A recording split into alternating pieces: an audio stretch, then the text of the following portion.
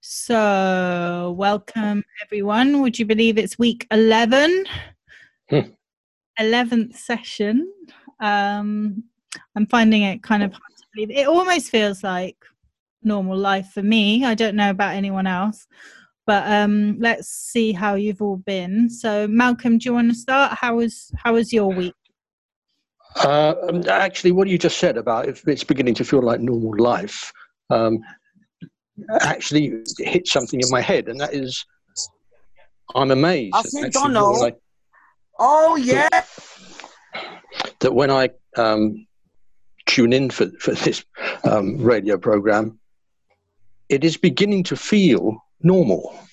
So I understand that completely. And that's really interesting. It's taken me by surprise, but nevertheless, it's great. How's my week been? Well, my week has been sort of not quite as nice as what I just said about feeling normal. For about 2 to 3 days, I reverted back to having a really disruptive sleep pattern and some really incredibly vivid dreams, and not necessarily of a nice subject matter. And then I got over that, and the last couple of days have been the opposite, have been really nice. I've slept well, and I've had some really, I think I have to say, beautiful dreams. So I'm sort of beginning to realize that until this thing is completely over, I've just got to understand and take on board and go with the flow of the fact that my weeks will be a bit like dramatic mood changes. But as long as I take that on board and accept it, it probably won't be that far removed from what I'm normally like anyway. But anyway, today I'm feeling fine. Good. So I'm going to ask Pauline, because I think we haven't seen her for a while or heard her for a while. Pauline, are you there? Oh, she's muted herself. Okay, we'll move on. Gillian, how has your week been? Fine. Good. And going back to what Malcolm said about maybe some small dramatic changes are about to happen, then for me it's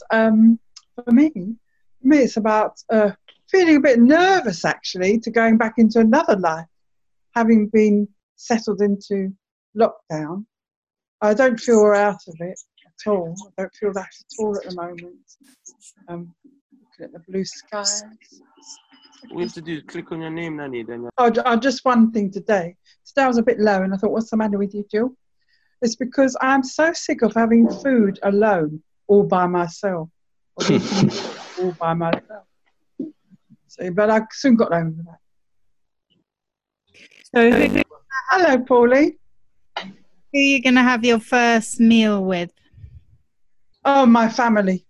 Yeah, family meal. Great. Let's get Pauline on. Pauline, You're still muted. You just need to unmute yourself. Bottom of the screen. Yep, that's it.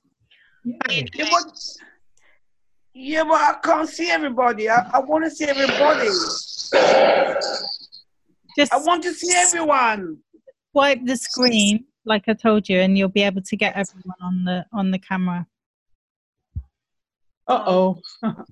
Just needs to slide her finger. She's on the phone, isn't she? Yeah, so swipe your screen.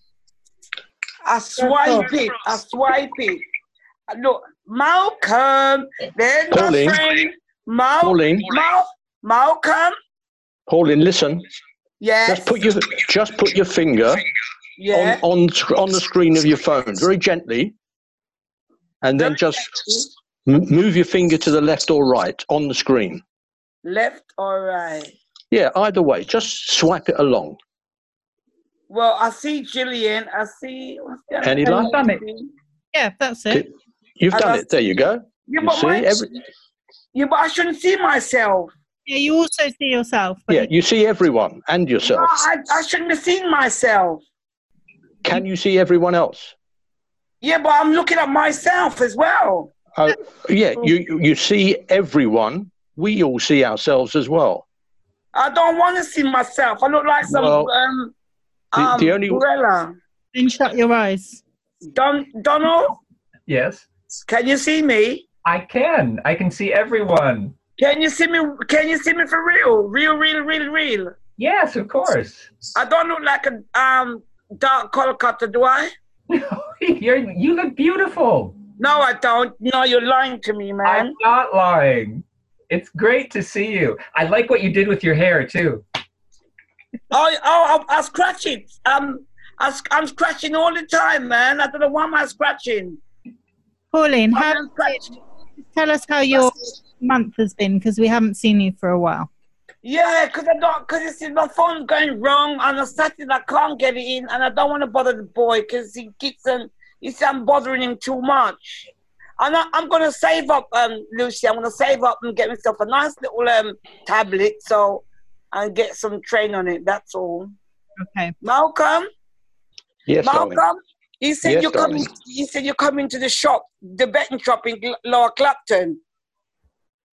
Mm. And no, the betting shops are closed, Pauline. Yeah, but he said you're going there. When did I say that? No, he said so. This little grandson of mine, but I don't think so. I think he's lying. It He must don't be. know. No, I don't. Anyway, Lower Clapton by the dead play. You know when they keep all the dead bodies? Pauline, Yes. Pauline, I don't Yes. really want to talk about death today. How's your month? How has your month been? Have you been? Hallelujah. Oh, Father Jesus, give me strength. Do you know what?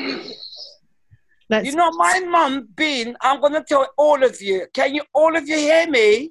Yes. We can't wait for you to tell us a story, and then we're just going to keep going. Yes. My mum's been not very good at all. Your mum? Yeah, not the mum. The all this palaver what we're going through at the minute now. It hasn't been wonderful. I just miss everyone. I miss everybody in real life. Yeah, we all miss seeing each other in real life, that's for sure. Yes, I miss everybody in real life because as soon as this cut off, it's like we're all cut off. We have gone again. Yeah.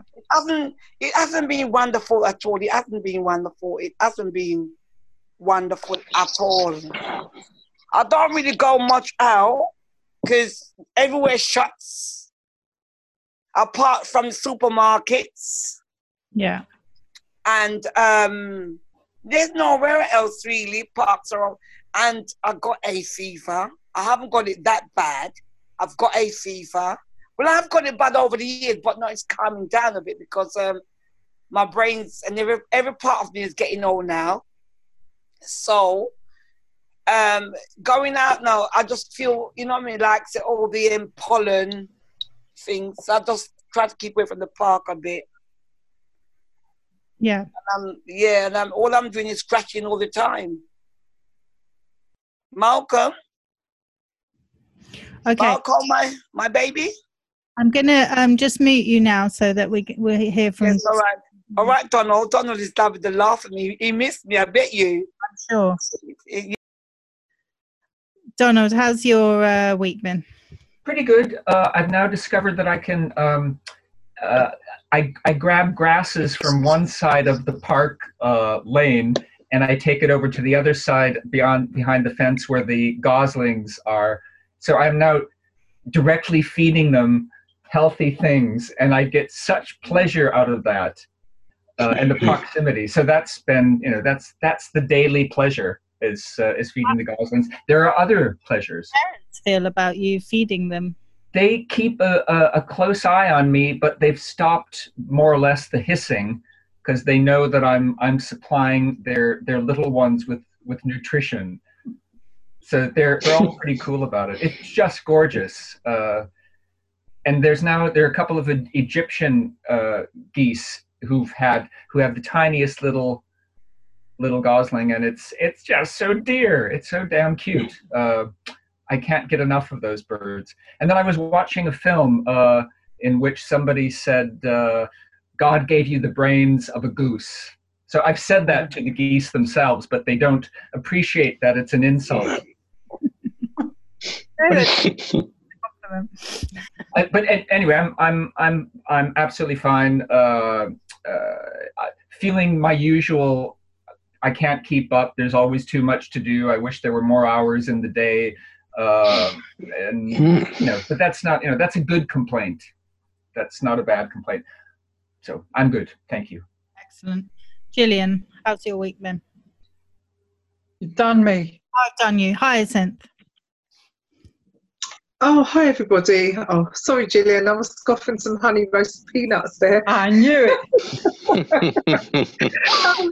I've actually had a really good week because I've actually treated this as if it was a school half term, and I've taken the week off of home educating. So I've just been catching up with my actual work, and yeah, just been enjoying the time actually. It feels like a nice break from the routine we was in.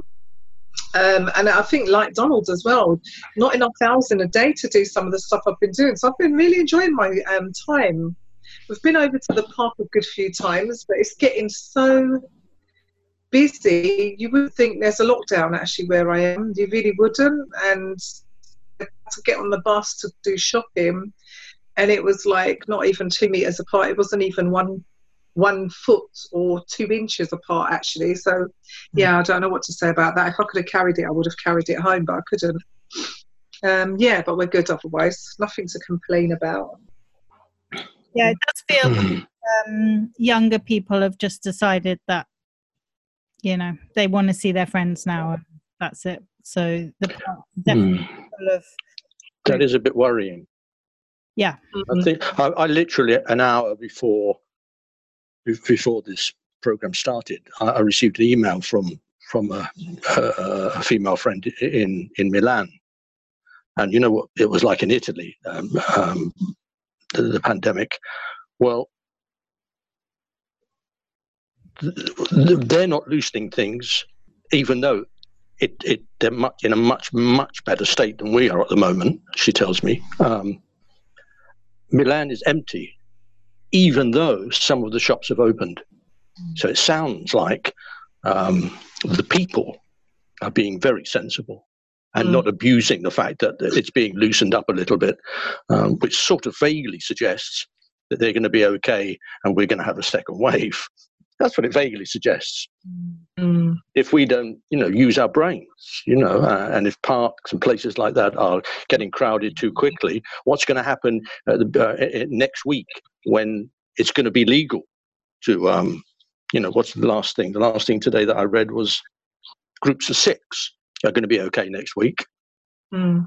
So I don't know. I mean, I'm feeling ominous. I don't feel bad. Well, it's going to happen. It's going to happen. But I mean, at the moment, I'm a bit pessimistic about it. I think I mentioned a few weeks back, about a month ago, to you, Lucia, that no, I don't think it's just going to be 4 weeks. It's going to be at least 2 months, and I think my prediction would be right.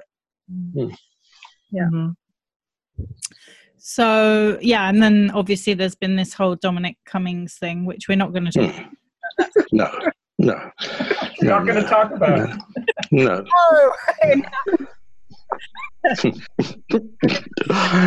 Let's just talk about castles, shall we? Yeah. Journeys, in fact. So it kind of links. But we won't mention Durham. No. So Donald suggested the topic of journeys, and I thought we'd kind of expand it, to be however you want to translate a journey. So that could be traveling to somewhere that's changed you, a place that's changed you, or something that moving from one place to another that's had an impact. Or it could be, more of a mindful journey that you've gone on. So going from kind of one state, as in not a place state, but a human state, to another. And, that has entailed.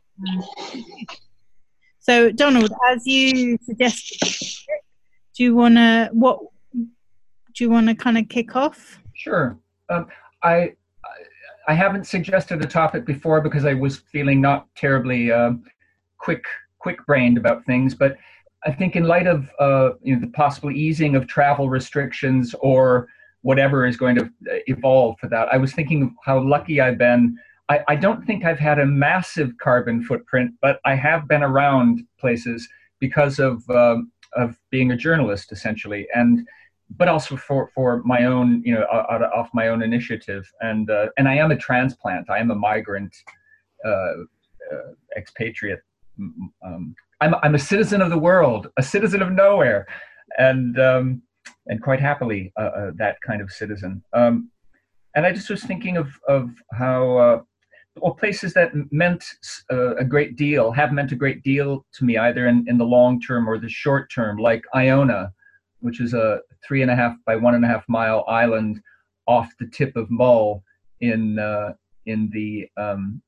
edge of the Inner Hebrides. And I spent 9 weeks there in the early 80s being the Abbey guide, and how that is my favorite place on earth. And I was thinking about grape picking in the Minervois region for a week in a family vineyard, and going to Istanbul and going to St. Ives with my partner, and just those kinds of, I've had a lot of that. Lamu, the island of Lamu, which is a national it's a heritage site in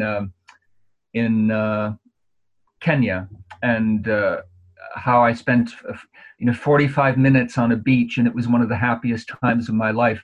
Or going to my hometown Minneapolis with my 4-legged, now deceased grandson, a dog named Riley, and I think it would have been, I don't know how many years ago, 5 or 6 years ago this month, we went to a local park, and it was one of the happiest short, less than an hour times to be with that dog in the grass. I make that sound very, well, it was romantic. It was very romantic. We loved each other right then. So, those kinds of things. And I like being a foreigner. I like being in places where I've never been. I like making discoveries. Even I remember being in Atlanta with my then girlfriend, who became the mother of my child, et cetera, and we were the only white people on the street at night, and it was absolutely crowded. It was so fascinating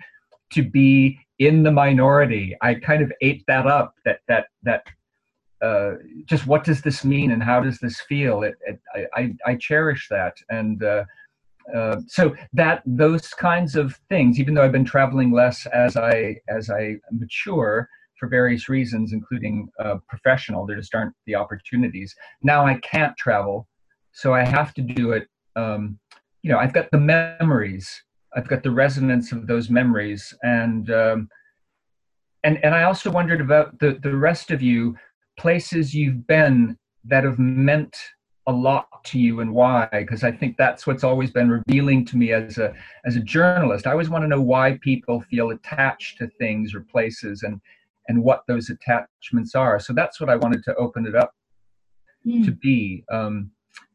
But again, as you say, Lucia, the journeys could be not necessarily to physical places, but to internal places as well. Yeah. So somebody can pick up the ball and run with it. Hyacinth. Oh, yeah. I'm actually going to be first for a change. Because I always sit down quite quietly. I wasn't sure what to think about when that was suggested, but actually, as Donald's speaking, I'm thinking, oh my gosh, for me, I really like traveling as well. And the last, I don't know how many years, maybe the last 10 years, I've been traveling a lot more extensively in the UK, really. Actually, and we've got some beautiful places. And my favourite place is to be beside anywhere where there's a beach or the sea. But I think for me, when I was, I'm thinking how old, I think I was 26 or 27, and I went to Egypt in 2000, and I knew that was going to be a great year, because I think everybody was expecting some kind of phenomenal year because of just the way it was. And I decided to take a trip to Egypt. It was a lone trip. I'd never been further than France before, or Belgium. And it was with a group of like 18 to 30. So I was meeting people over there once I got to Cairo. And that trip actually changed my life, actually. And it was not just because I saw, obviously, all the sights of Egypt and everything I dreamed about and read about. I took that the day after my son was 2 years old, and me and his dad had already split up, and I was in this weird kind of never play, you know, in this weird space where you don't know what you're going to do with the rest of your life because you kind of had it planned out. And yeah, feeling like I can't do anything, like I wouldn't be able to do things on my own. So that was actually a really great learning curve, actually, to travel on my own. Have to get connecting flights as well, stopping in Switzerland. And also to have 15 days just away from everything I knew and everyone I knew, just to kind of reconfigure my life. And I just came back, just felt like a new person, actually. I came back with a tuft of grey hair, which I still believe was my spiritual awakening. That developed in the front of my head. Actually, I started losing a lot of weight that had been stuck on there since having the baby, my son. And yeah, I just started to think about things in a much more positive and interesting way. And I think that was really the full start of my personal development kind of work and self-development, really being integrated into myself, if it makes sense. And yeah. Was it Egypt, or was it just being somewhere else? Do you know what? I think it was both, because I think when you're in Egypt, I don't know, I've always kind of, I'm a bit of a weird child. I'd always dreamed that I was actually ancient Egyptian, and whenever I meditate, I'm always taken to Egypt. So actually being there and going in those, you know, like the Valley of the Kings, going inside and down into the tombs and actually seeing all this magnificence, like you just actually, it's mind-blowing. So I think it was actually both. And it was also meeting some wonderful, I mean, there was only 10 of us in the end, but 10 people who I probably would have never have mixed with, all the way from Australia to like Spain to here, just people very different to me, and we got on so well, and it was really lovely. It was like a brand new family, and about 3 of them I'm still in contact with now, actually, because they were spread across the globe. Yeah, but it was a really lovely experience. Was my best experience. I also managed, and bearing in mind overweight and actually have mountain altitude sickness, I actually climbed most of Mount Sinai as well with no climbing experience as well. Wow. So that was also something that took me out of my comfort zone, you know, like I tried everything, actually. Yeah. So I feel like Egypt was a bit of the making of me in 2000. Yeah. If you're going to be made, I think Egypt is probably the place. Yeah. Yeah. Malcolm.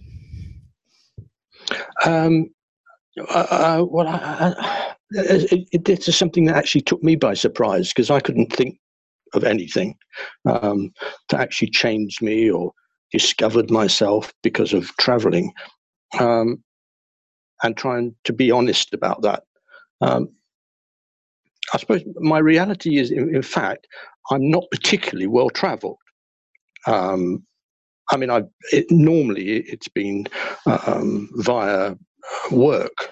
So I've been to a number of countries, but other than the beauty of some and impressions, things made on me, I've never ended up being back in this country feeling, oh, I've really learned something about who I am, etc., etc., etc. And then what entered my mind was one 1960s, when I was a student, holiday, which it's odd that I don't just have images like I did with other countries far, far further away, much more expensive holidays, which I'm just left with images of. This particular thing was me and 2 friends, a boyfriend and girlfriend, 1967, decided to hitch to India. which was not exactly original. Many of people that we knew and many other students were doing it at the same time. But for some reason or other, we couldn't go at the same time. So what we did was we tentatively and we almost believed it would happen that we would meet at a certain point in India on a certain day at a certain time. So they left and went, and about 3 days later, I left and went, or a week later, I left and went, and just hitching via vans and buses and cars mostly. And I got as far as Spain, somewhere in the middle of Spain, on my way to India. And then suddenly, while I was sleeping on a bench overnight, it was very hot and it wasn't a problem, near a park, I was woken up in the morning by what's a Spanish policeman? That's not a gendarme, is it? Guardia Civil. Yeah. A what? Guardia Civil. No? Isn't that Spanish? Yeah, I think it's a copper. Anyway. Or a bobby. That was in my head anyway. Yeah. He woke me up and told me that I couldn't sleep where I was sleeping. And we got chatting. And we had some really nice conversations. And he said, well, you won't be able to stay there. And I explained to him I didn't have any money, etc. Or I had, like a $5, I think, or whatever. He said if I wanted, I could sleep in the cell. So I went to prison for that night. And he brought me coffee in the morning and croissant and breakfast. And that was a really nice experience. And I had a few nice experiences on the way. Next day, I got another lift and went on somewhere and went to some other place in Spain. And then went into a bistro or taverna and got chatting to the owner there. And he then suggested I could take some cards and go on the beach, distribute the cards, and then he'd feed me. Sounded good to me. Being the sort of person doesn't think too far ahead and is not ambitious. However, I still have my friends in mind. I then went on the beach and distributed the cards to all the beautiful women I could see, and there were many, many, many of them. Then was fed, and then slept on the top of the taverna and started making friends. And there seemed no point because I was very, very happy. I had somewhere to sleep. I was being fed, and I was seeing young women of the 60s all day long, and it was very, very sunny. However, I felt a little guilty because of my friends that had gone on to India, but not guilty enough so that I should move until I felt uncomfortable. Well, for 7 weeks, I didn't feel very uncomfortable. And during those 7 weeks, I had a wonderful time. And I learned things about myself, or confirmed things about myself. And that was, I actually get on much, much better with strangers than I do with friends. And that was very interesting for me. And also the fact that I was right about I'm okay by myself, no matter where I am. Loneliness is not something that entered my brain for a split second at that time. Anyway, I stayed there for 7 weeks. And after 7 weeks, I was going to come back home. I had to go back to college. On the way back, a car stopped for me when I was hitching. I got in. No, it wasn't a car, it was a lorry. The lorry stopped after about half an hour, picked up 2 other hitchhikers. Yes, they were my friends on the way home. So there was we were screaming and laughing. And this was not hash induced. We were just in a sort of strange, happy, heavenly, carefree freedom without I sort of experienced, I didn't go into details, but I had some wonderful experiences in Spain. And it was a holiday and a sort of freedom of oneself that has always been with me and will always be with me more than anybody going to places like Hong Kong. This particular holiday is one that I'll never forget. Mm. Can I just say, not that you have to turn it into a book or a screenplay or something, but what a remarkable story. And realizing you haven't given, huge amounts of detail, but it's just got it's got structure. It's wonderful. Thank you for that. And Hyacinth, your Egypt story as well. Did your friends make it to India? Oh, yes. They made it all the way, yeah. Yeah, all the way. 7 weeks. They were there for just over 7 weeks. Yeah, absolutely. Yeah. And we only got back to college a week late, I mean, that was the other thing. It wasn't like we both thought, must get back to be at college at a particular time. We were both a week late and we connected. Incredible. Amazing story. So, yeah, I mean, yeah. And that's apart from... No, I won't go there. Okay. How about Gillian? I'm sure you've got lots of... Doesn't Pauline want to go first? Yes, Pauline. Pauline. Oh. Pauline. Gillian coming in. She offered it too. So we're talking about travel stories. So have you been anywhere that's blown your mind? Blown my mind? Or that's changed you in any way, or that you enjoyed? I've been doing it since I was about 16, 17. So it has blown my mind, actually. Hallelujah. So what's a place you particularly remember, a journey that you remember? Remember, how do you mean, in my traveling? Yeah. Well, in my travel, yes. Oh my God, I'm so used to doing it. So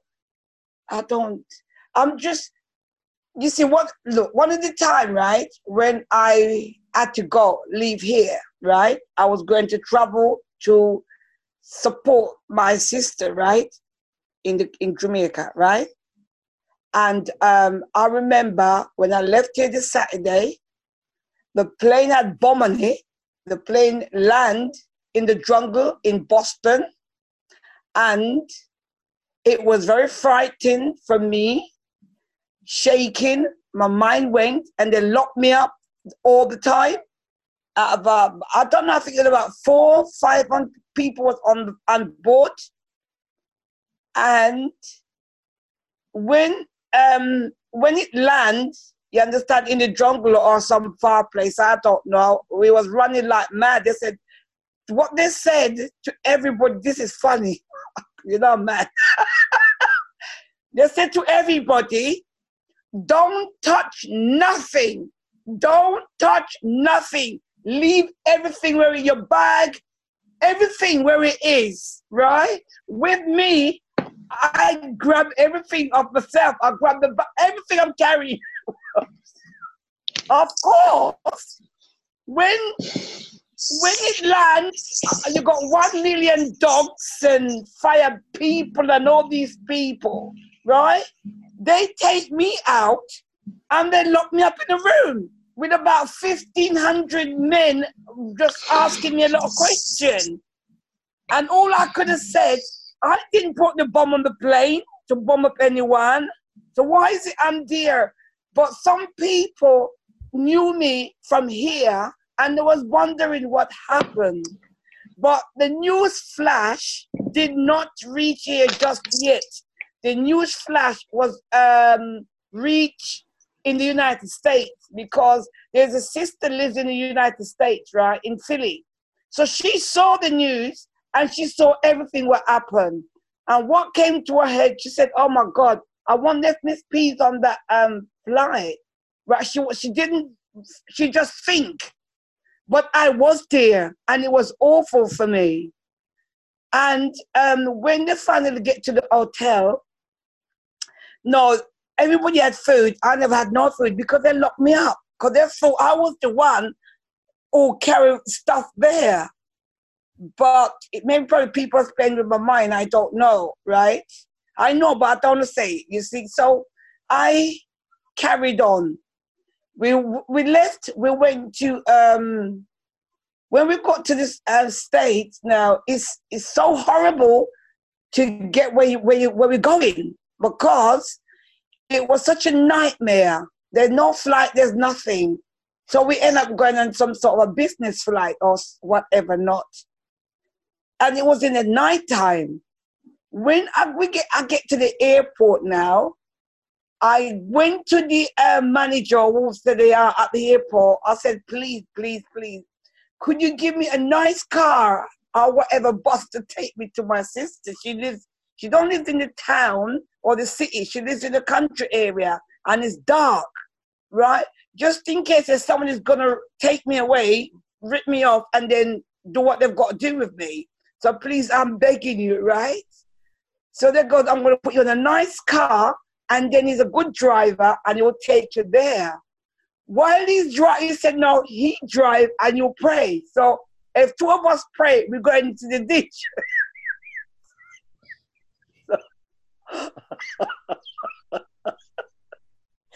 Oh my God, hallelujah. Sorry, at least. You got there. Yes, I've got there. You know when I got there? Monday morning, 2:30 in the early morning. Which, early morning, 2:30, right? But what goes through my sister's head, right?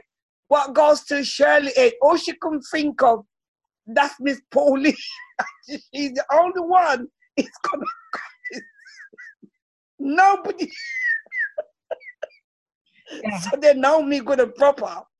And anyway, right, from there, I've gone to all the different places. You know, I mean, I've gone to Canada so many times, back to the United States a lot. You know, to all these other places, Germany, Italy, I don't know, is it France, Switzerland, and all these other places, Malta and all these places and all that. So now, going around to these kind of places, it's like I'm educating other people, right? To tell them that it's good to travel and it's good to go and see other people, how they're living, what they're doing, and think of your life to say, well, I've got my life. I can do something with my life before it's wasted away. And one of the time my neighbor daughter, always in her little head, she said she wanted to always go to Jamaica. So what I did again, I pushed her mom out the way. Her mom, they're Turkey. I don't really business who they are anyway. And I said, well, she wants to come. So what I did, I prayed for about a week and fought for a week and said, she's going to come. I take her back there again. That's after. I take her there, right? But when I got there, I just felt like the whole of Turkey was on my head. I said, what have I done here? I stood. She, you know what I mean? She goes, oh my God, and it's so beautiful. Oh. And the hotel where I was, and the guest house where I was, and she stood up there. I said, I can't believe it. You see, when children are small, they've got so much ideas in their head, what they want. But when it comes to the parent, the mother, or who they've got around them, sometimes they can kill what's inside them. Wait. You're not going to go, you're not going to do this, you're going to do that. So I feel that sometime with any one of us from young, you've got all these skills in your head, but sometimes it can be killed by the parent or so. Mm. And I take her. And when I take Cat, her name is Laika, I'll call her Cat. She's moved like a cat, but she's a cat anyway. I take her. She didn't want to come back. And the hotel where she was, or so, right? within about 3 days, she started to gallivanting everywhere. It's just to show you that it's good to go out and spread your wing other places where you could get a lot more experience of or so. And the place where she was, you know what I mean, it's all Lucia, brothers and sister. All the Italians are the ones who control that place, right? And so I then came back again and I was elsewhere. So like going places, I don't go looking for parties. It may seem funny, looking for parties and looking for I go and look for other things more because I meet other people everywhere. I meet different type of people, all different parts.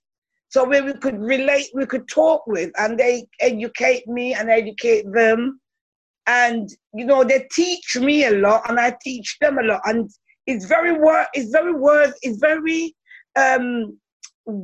it. I don't know, just worthy or worth it? Is very worthy? Is it worthy? No. Valuable, just valuable. Valuable, yes. Yeah, I cannot even say valuable. Worthwhile. Yes. Valuable. I'm listening to the story. Yes, and it's very interested. Is it interested or interesting? Which Very one? interesting. Let me come in now, Pauline. Sorry? Let me come in now. Yeah, let's go to Gillian. Yeah, but they may not finish. Are you put me Okay, on? carry on. Carry on, I don't care. Carry on. Are you put me on, man? Are you put me on, man? I know you are take me off, man. I don't want to take you anywhere. I want you to carry on. I want to know what happened. I gave you my place. I'm happy. Yeah, exactly. Pauline, I just want to recap. So you've been on a plane with a bomb. Yes. Taking your Turkish daughter's neighbour. No, she never went that time. No, she never. I was just on my own. Oh, I thought you took her with you. You didn't. No. She's a bit. Nah. I went for emergency. This was an emergency. I ran away from work, everything. Nah. Okay. No. Now let's hear. Okay, I can't follow any of these exciting things. I agree with Pauline. She said it's great to go abroad, great to go anywhere, and to widen your horizons. Excellent. I'm now at the stage where I don't want to go anywhere, and it's all because of for going abroad, is for waiting at the airport for 3 hours just to go somewhere. I can't be asked. So, going back about 2 years ago, it was very, very hot. Or was it last year? Who can remember? It was very hot, and I was moving house, so I was living in somebody else's house, and I felt I had to be out of their way in the daytime, and the heat was so much. But luckily, I love a bus journey.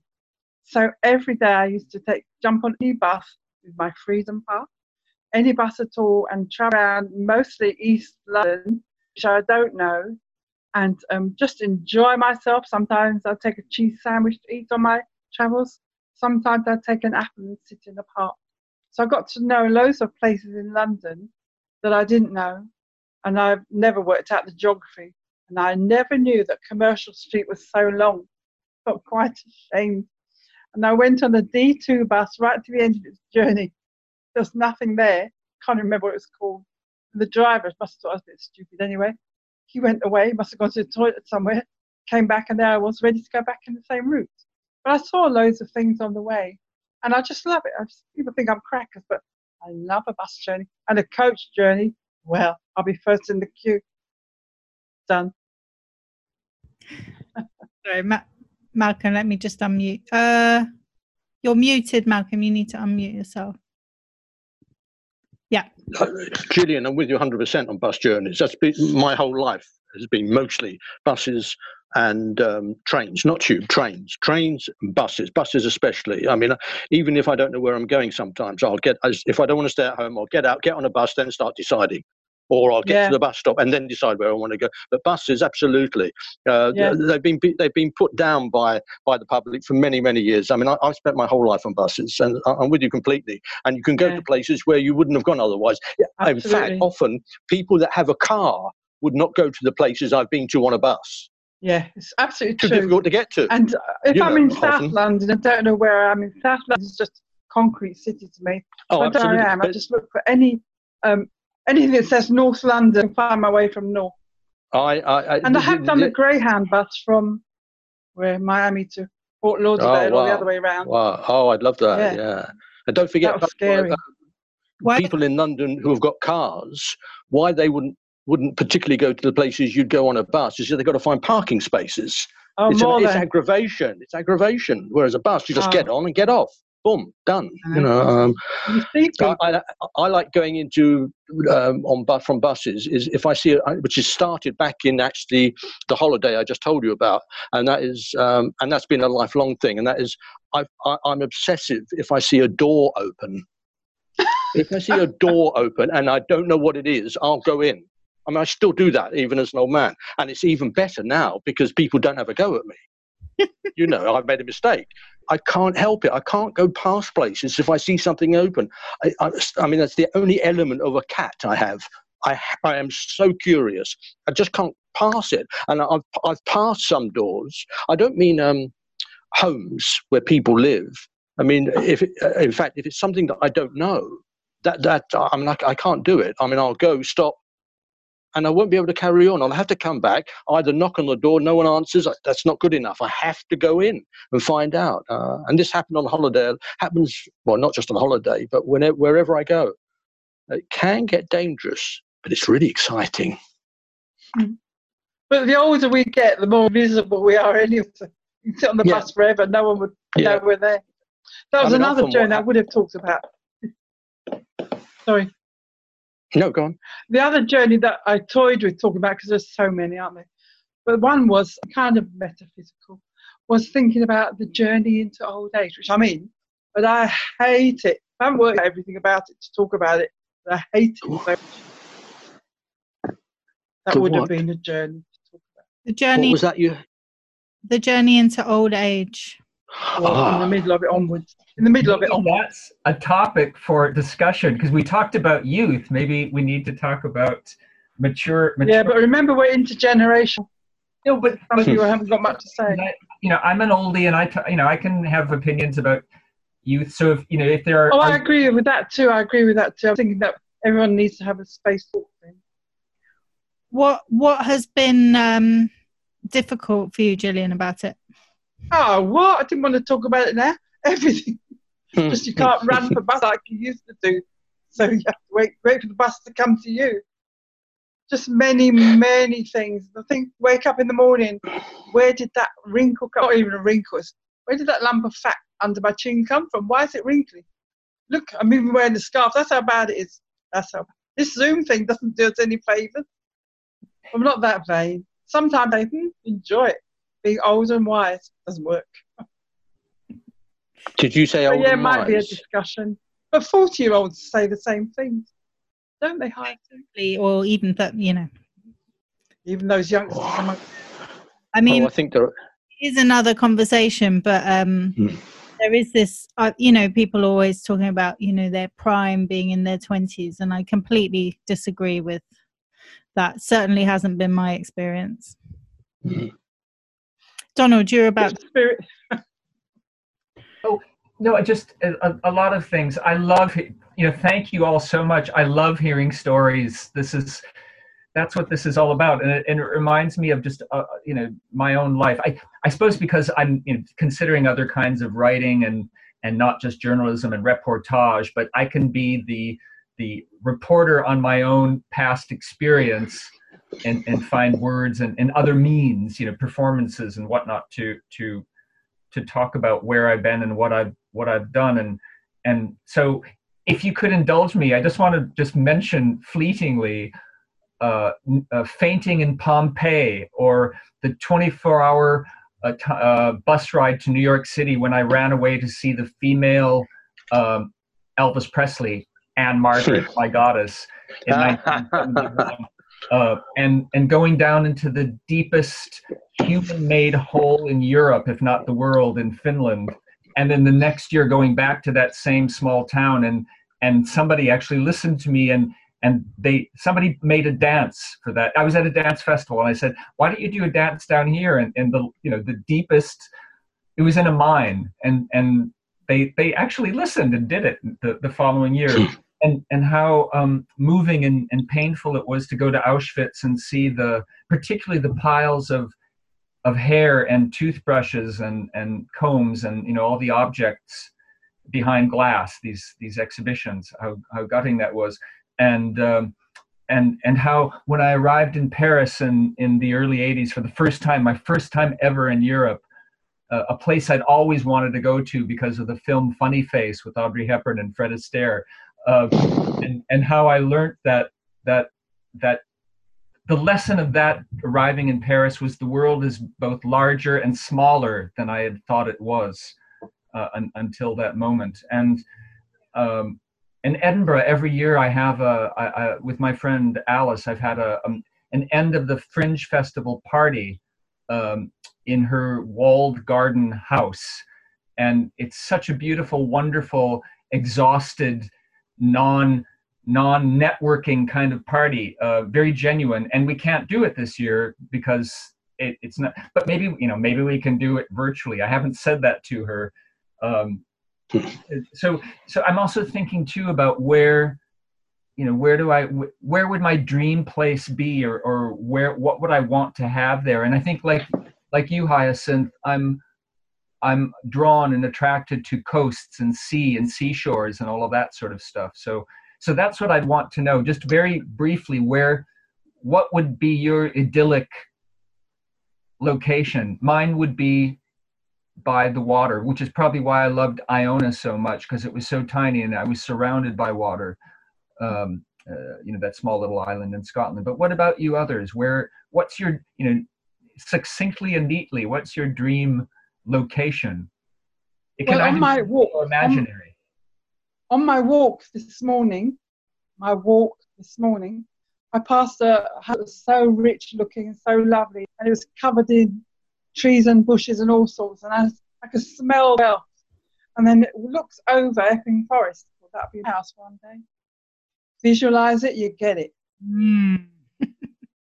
I'll tell you mine. So in the 20s, my grandmother, I don't know if you know, but Eritrea was an Italian colony and my grandmother and my grandfather lived in Asmara in Eritrea. So Eritrea is just next to Ethiopia. And they lived there, and they, I think my dad was a baby, and and my grandmother used to tell me about how for her, it was her kind of happiest place, and how lush and beautiful it was, and how lovely the people were, and she absolutely loved it there. And so it's always been my dream to kind of go and follow her footsteps and discover it for myself. And every time I plan to go, because there's been a civil war for quite a long time, so every time I plan to go, it's like, oh, you can't go now because it's too dangerous, you can't go now. So hopefully one day I'll be able to go and see where she lived, and yeah, so that's my sort of journey goal at some point. We'll all be coming with you though. Yeah. Sounds great. That sounds good. Hi. I wasn't even, I couldn't think of what I was going to say, but actually just you mentioning Eritrea, I was thinking, oh my God, I know it's meant to be a beautiful place. And obviously, like you said, the war, for me in the early 90s, I worked with so many young children who'd been flown over during the war and actually were in children's homes in Hackney. So I just think, oh, they used to talk about their beautiful place, and obviously they lost their parents. But yeah, that's what it reminds me of. But I know I'd be interested to see, my God, this war's still going on now, and you're talking about that, and I'm thinking that's 20-something years later still. But It's going on and off. I mean, I think but yeah, it's just been kind of a long time. Yeah. But my happy place is like Donald's, anywhere by the sea. So a lot of the time, I just go to Brighton, and I'm even missing just jumping on the train, just being able to go to Brighton for the day, get my fish and chips on the beach, and just relax. I thought she said my happy place is McDonald's. Oh no! Brighton. Oh, mine. Fish and chips from my particular people that I get it from. Yeah, and that's it. Enough of that. Yeah. That's actually, I mean, I think most of us are in a sort of reasonable agreement, really. I mean, I think I don't have an ideal place, to be honest. I have an ideal thing that I'd like to have tried in my life, but I couldn't do it alone. It would have to be with a lot of people, and that's on a desert island, people living alone, people in couples and little families, all at a good distance from each other, but all doing different things for each other. For instance, if someone enjoys cooking, they'll do cooking for people that don't like cooking. The person that doesn't like cooking who's good at teaching children, would teach their children if they don't want to do blah, blah, blah, blah, blah. So it's a sort of communal thing on a beautiful desert island. But the main thing really for me is what Donald said, and in fact, and Hyacinth, and that is, and I think also, I think all of us, Gillian, water is the thing really for me. And same as Hyacinth, this is what I do throughout the spring, which is one of the things I'm missing, and that is I'll just get on a train and go to Brighton or go to Margate or go to wherever, as long as it's by the sea. And I still go to Southend, avoid the masses, but still go there and find a spot where there aren't so many people. But that comes, I think, a lot from my childhood, because going to Southend was for us was back in the day was going abroad. I mean, that was our holiday. I mean, it was either that, or if we were really posh, believe it or not, you went to Butlins. And the Jewish thing was the Jewish sort of expression at the time was Bournemouth. Oh, it's the Yiddish. It's the Yiddish Miami. That was the expression. Bournemouth, yeah. It was the Yiddish Miami. Yeah, anyway, that was it. So we would go to Bournemouth. Yeah, the Bournemouth was the one. That was the big one. Not anymore, I don't think. It was never places like Blackpool, but it was definitely anywhere where there is water. And I would go now anywhere where there's water, really. Mm. And Bournemouth is lovely. I think I've been there about 6 times in the last 5 years. I love it there, actually. Where? Bournemouth is lovely now. Yeah. Oh, Bournemouth. I haven't been to Bournemouth for a long time, no. Too Jewish. Mm. Pauline, where's your ideal place that you'd like to go to? Me, where my mother came from. Where's that? She came from Central Colombia? Cuba. Have you never been? Have I never been? Yeah. No, I've never been. I've got it in my head now. I've got it in my head because my niece asked me that the other day. She came down, she lived in the Midlands, and I sent it to her. She said, oh, that would be very nice. You're really thinking far. You know what? I'm always doing something quick. I wanted to change in some money into you, not a lot of money anyway. And I show it to her. I show it to her some US dollars. And she said, hey, where you going? Where you going? Where you going? Sit down. But that's my dream, to go where she is. Yeah. And I would like to go where her mother is from. Her mother from the other side of Panama. Mm. Yes. So that's where I would like to go. Great. Yeah, I would like to. Sorry? Yes, definitely. That's definitely on my list as well, Cuba. I'm quite curious about Cuba as well. Yes, because I was in a supermarket and I was talking to a woman, and she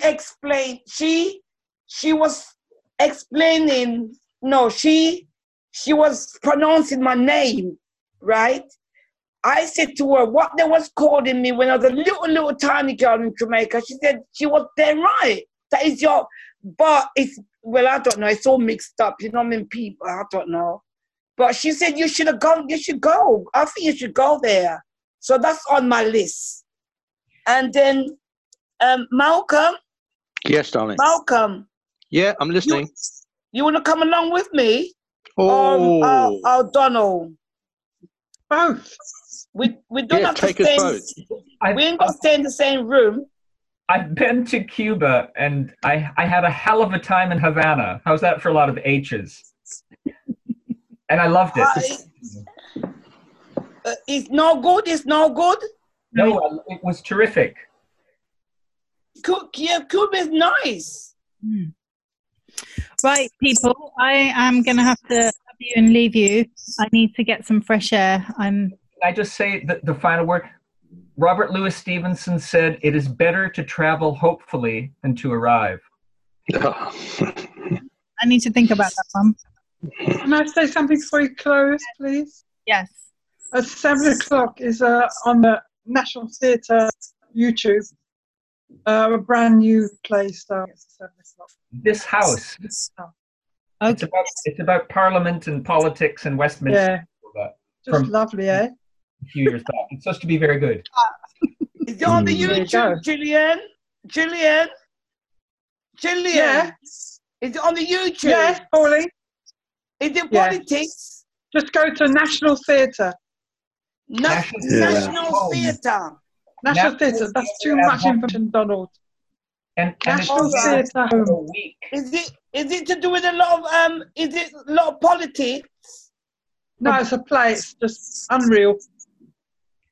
All right, because I listen to a lot of politics. Pauline, that's all. I listen to a lot of politics, you know that. Well, you'll enjoy this then. Yeah, National Theatre. Thank you, Lucia. National Theatre Home. Have a lovely week. Do National Theatre Home. National Theatre Home. All right. I've got it. Good. Yeah. We'll compare notes this week. Yes, I want to report back. So have a lovely week. Donald. Look after yourselves. Bye. Thank you very much. Bye, everyone. Saturday. Bye, Hyacinth. Bye, Pauline. Bye. Bye.